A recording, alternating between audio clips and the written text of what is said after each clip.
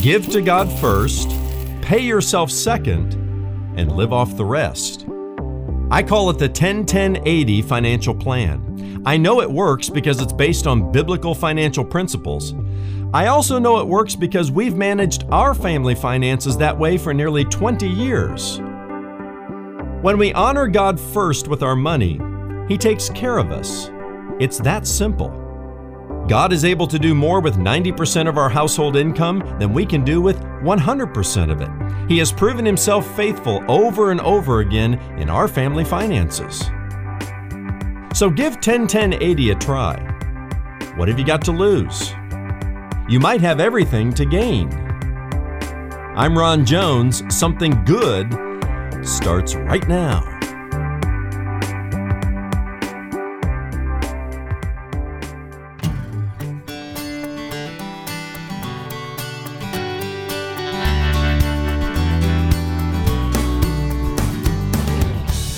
When you look at your bank account, it may seem like you can't afford to tithe.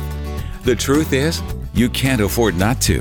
Hello, welcome to Something Good with Dr. Ron Jones, lead pastor at Atlantic Shores Baptist Church in Virginia Beach, Virginia. I'm Brian Davis. Thanks for tuning in. And today, Ron continues his series, His Money, Your Faith, by giving us an in-depth look at God's financial plan.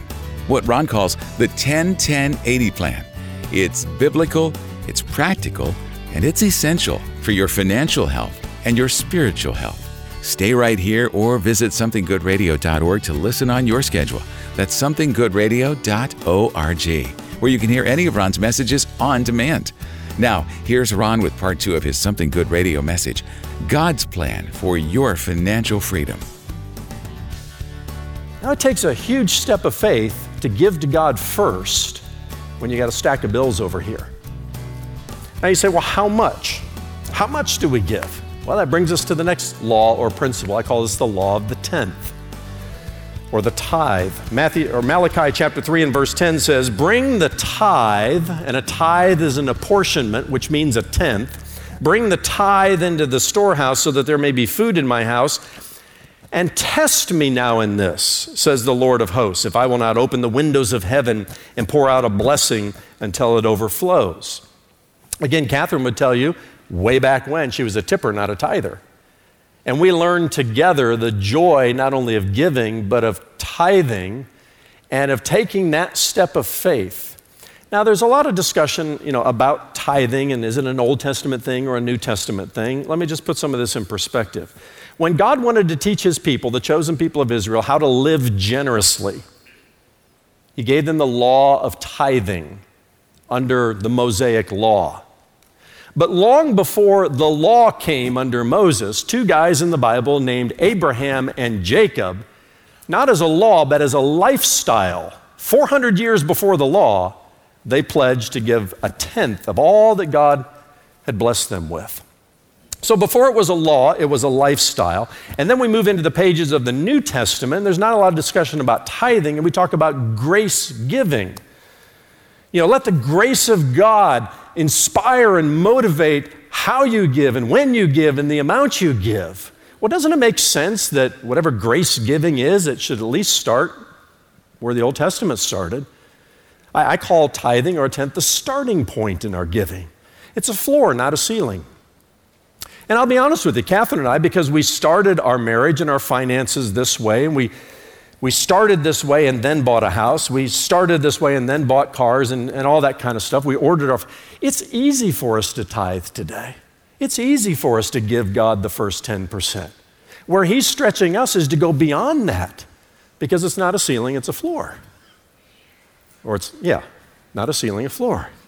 And quite frankly, depending upon how much God has blessed you with, a tithe is way too small. I know business people I've met that say they're going to do a reverse. We're going to give 90% and live off 10%. If God has blessed you that way, you don't need to feel guilty.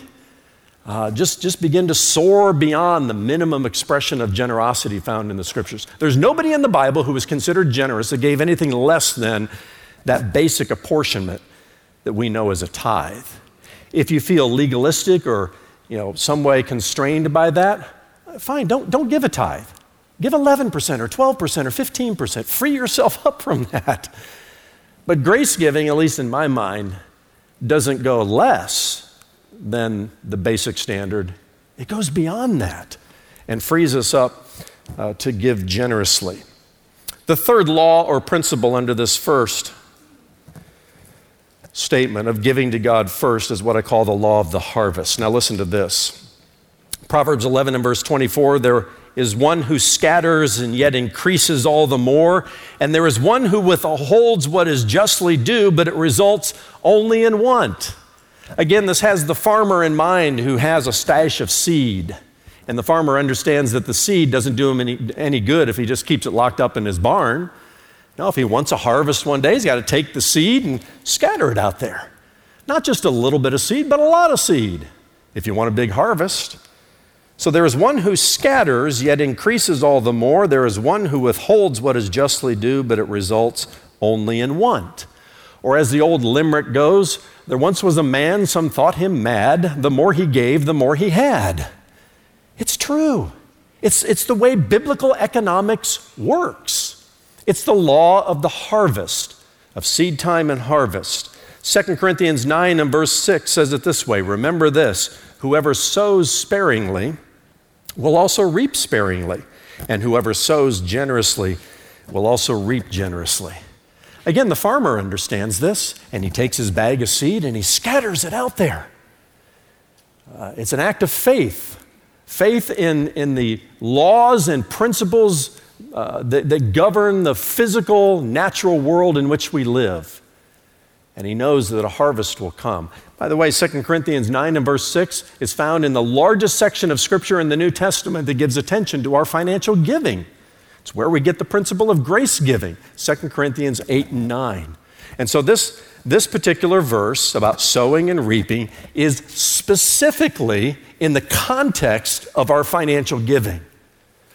Jesus said it this way, give and it shall be given unto you. Good measure, pressed down, shaken together, and running over. The measure with which you give is the measure with which it will be returned to you.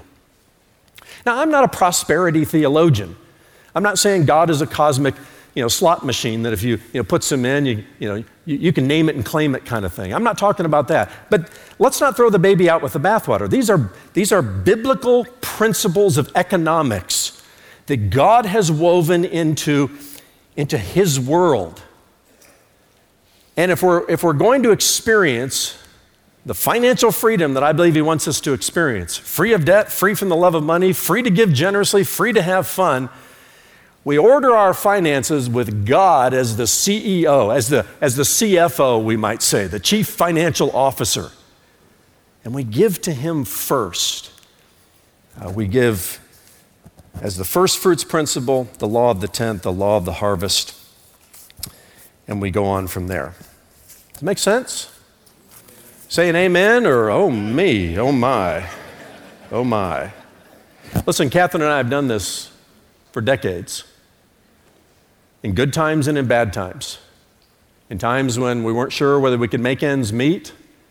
Yeah, there were times that we said, in the natural realm here, we can't afford to tithe. And that's when we remembered that the Lord said, test me now in this. It's the only time in the Bible the Lord says, you put me to the test. You see, God's promises are yes and amen, friends. And He said to the ancient Israelites, you bring that tithe into the storehouse. You test me in this. If you don't have enough faith to trust Him in this area of your finances, then put Him to the test.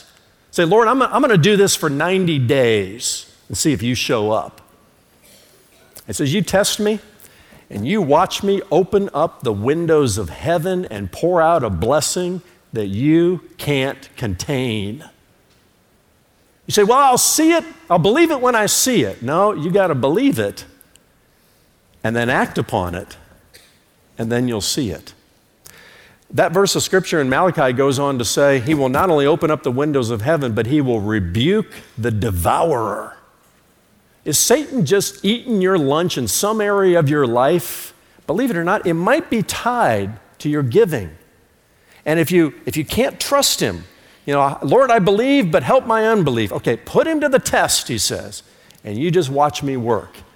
And we've done this over and over and over again in our financial life. We aren't where we are today in a place of wonderful freedom because I made a lot of money, okay? It's because God has been true to His word, and He's been faithful, and He's taken care of us, and He keeps stretching us in this area of giving.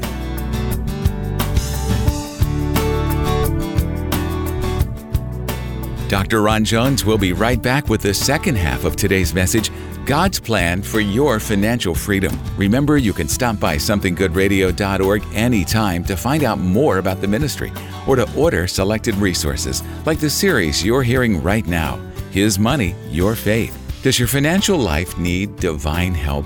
Has mayhem seized your money?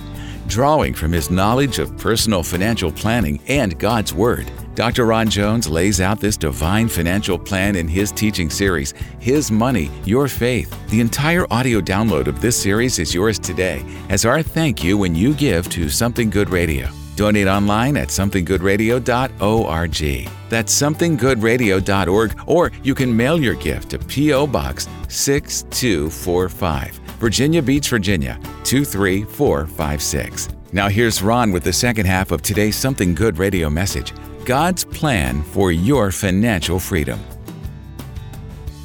Give to God first. Secondly, pay yourself second. There's a reason why years ago the Wall Street Journal said that 70% of Americans live paycheck to paycheck, devouring everything they have. It's because they didn't learn you got to pay yourself.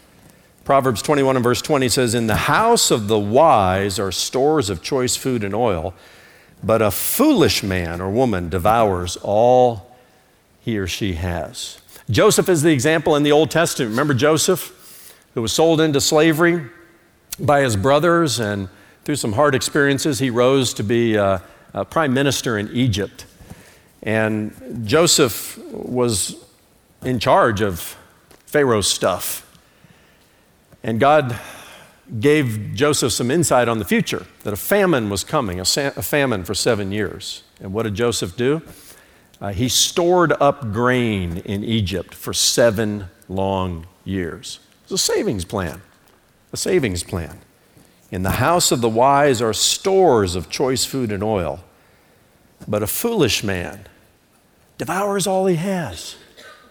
He not only lives paycheck to paycheck, but he spends more than his paycheck delivers. That's called credit card debt. Years ago, the average American was spending $1.10 for every dollar they earned. And consumer debt, it's crazy. And that's why a lot of people, even church-going people, are in financial bondage. I believe there are 3 types of savings that we need to set up. One is an emergency fund. Dave Ramsey says, get $1,000 in the bank.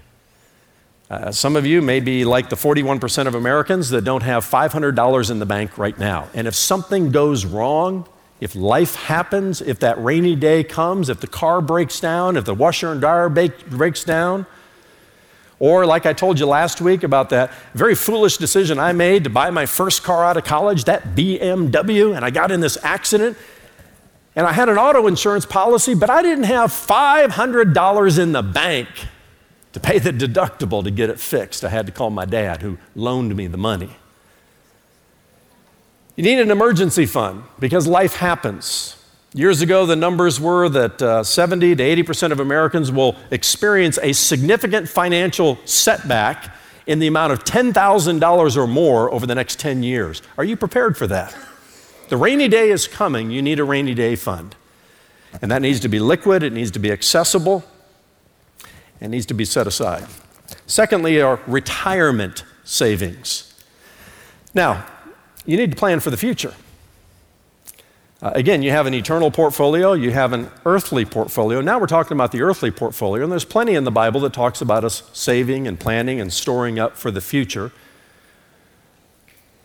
The average American today, as they approach those retirement years, has less than $1,000 in the bank. The percentages are staggering.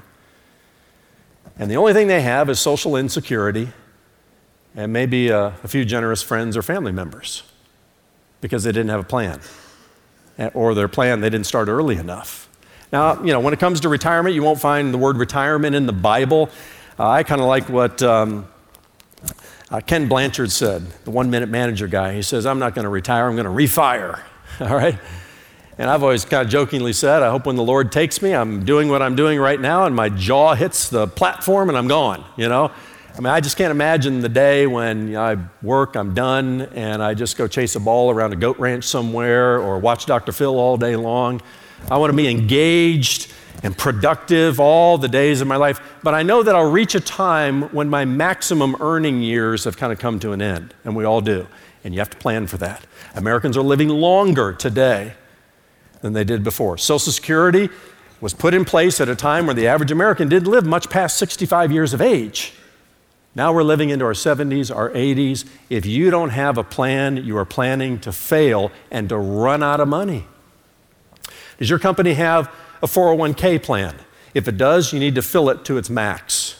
Give to God first, the first 10%, second 10%, after you establish your retirement savings, needs to go in that retirement plan. And if there's a matching program, oh my, that's free money. Grab it and go. And the way to build wealth biblically is not through get rich quick schemes. The way to build wealth biblically is little by little over a long period of time. Compound interest in time is your best friend. So young people, you're finishing college, you get your first job. I know 40 years from now seems so far away. Start yesterday, because you build little by little over a long period of time. Don't ever cash out that retirement plan. Dumbest thing you could ever do. You're going to pay a penalty, plus the government's going to take 30, 40, 50% of it, and you're going to be left with 50 cents on the dollar. Emergency savings, retirement savings. Third one is college savings. I don't have time to talk about all this. We got 2 kids in college right now. Oh my. But we are committed that our kids do not graduate with a degree in debt. And they won't. But a lot of kids are. And for that reason, the government is telling us major purchases like your first house are being delayed in the younger generation because they have tens of thousands, if not hundreds of thousands of dollars in college loan debt. Don't get me started on all that, but anyway. So those are the 3 categories of savings. Give to God first, you pay yourself second, and then you live off the rest. And that's where a whole lot of categorizing of expenses comes into play, and I don't have time to go into that. But real simple, you give, you save, you live. That's a divine financial plan. I learned a long time ago, I'm not the smartest guy when it comes to building wealth and finances. I know a few things, but God knows a whole lot more than I do. And I want to live the blessed life. I want to be financially free. I want to do it His way. And as He continues to stretch our faith in the first part of this, He just continues to give back in ways and take care of us in ways that we'd never quite imagined. John Wesley, the founder of the Methodist movement, an evangelist and a pastor, he says, make all you can, save all you can, give all you can. And some people have taken that and they say, yeah, I'm going to make all I can all I get, and sit on the lid. And I say, how's that working for you? You want God's blessing on your finances, do it His way. If you don't have enough faith to trust Him in this, hey, put Him to the test. He doesn't want something from you. He owns everything. Remember last week? We established that. It's already His. But He wants us to take a financial step of faith to unshackle ourselves from the love of money and from the slavery of consumerism and debt and all of that.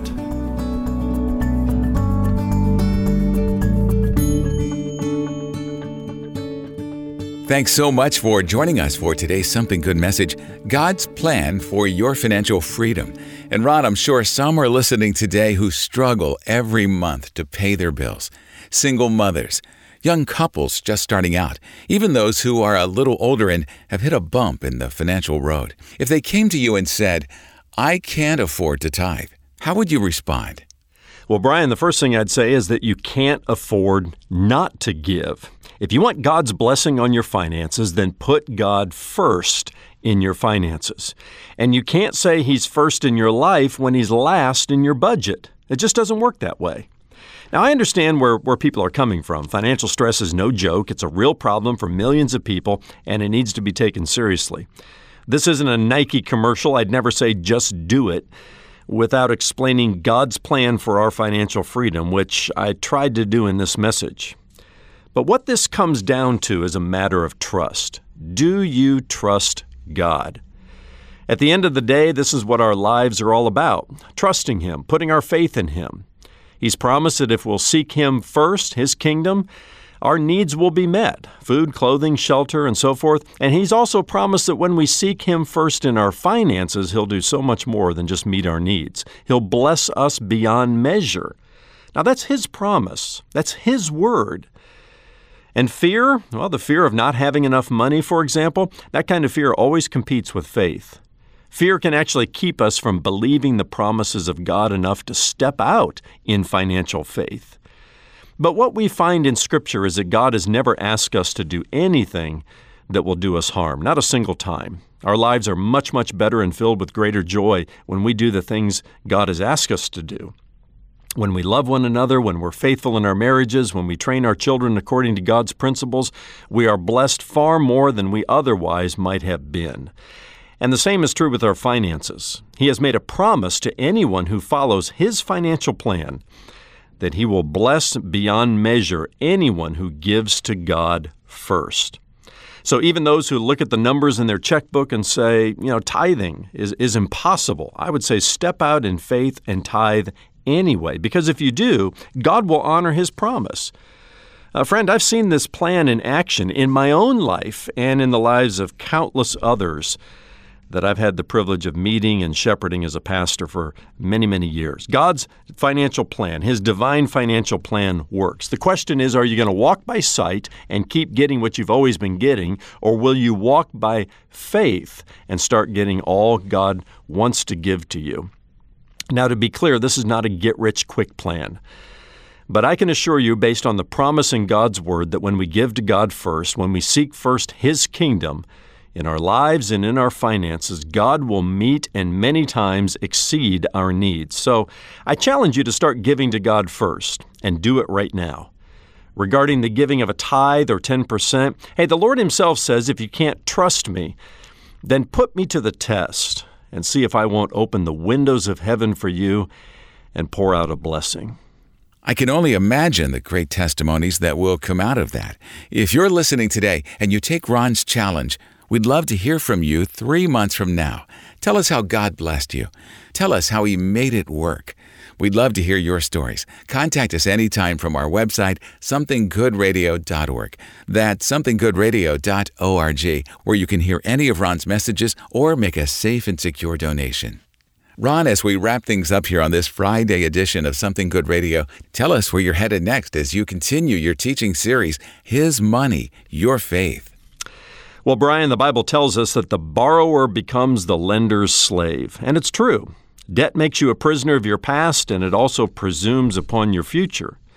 And when we're so preoccupied with working to pay off our debt, we rob ourselves of the time we need to serve God and to serve our families. The debt can stress a marriage, and the solution to that debt, which is often working a second job, for example, that solution adds even more stress to the marriage. But God has a better plan for us. In the book of Deuteronomy, God had an economy that He set up for the people, and He told the nation of Israel, if you follow my ways, you will lend to many nations, but borrow from none. God wanted His people to be a creditor nation, not a debtor nation, and I think He wants the same for us as individuals. How can we put ourselves in that kind of position? We'll get into some of the details tomorrow as we move ahead in our series, His Money, Your Faith, and we talk about a divine financial plan. Thanks, Ron. It all comes your way Monday when Dr. Ron continues his teaching series, His Money, Your Faith. Now, for Ron and all of us here at Something Good Radio, I'm Brian Davis saying thanks for listening and enjoy the rest of your holiday weekend.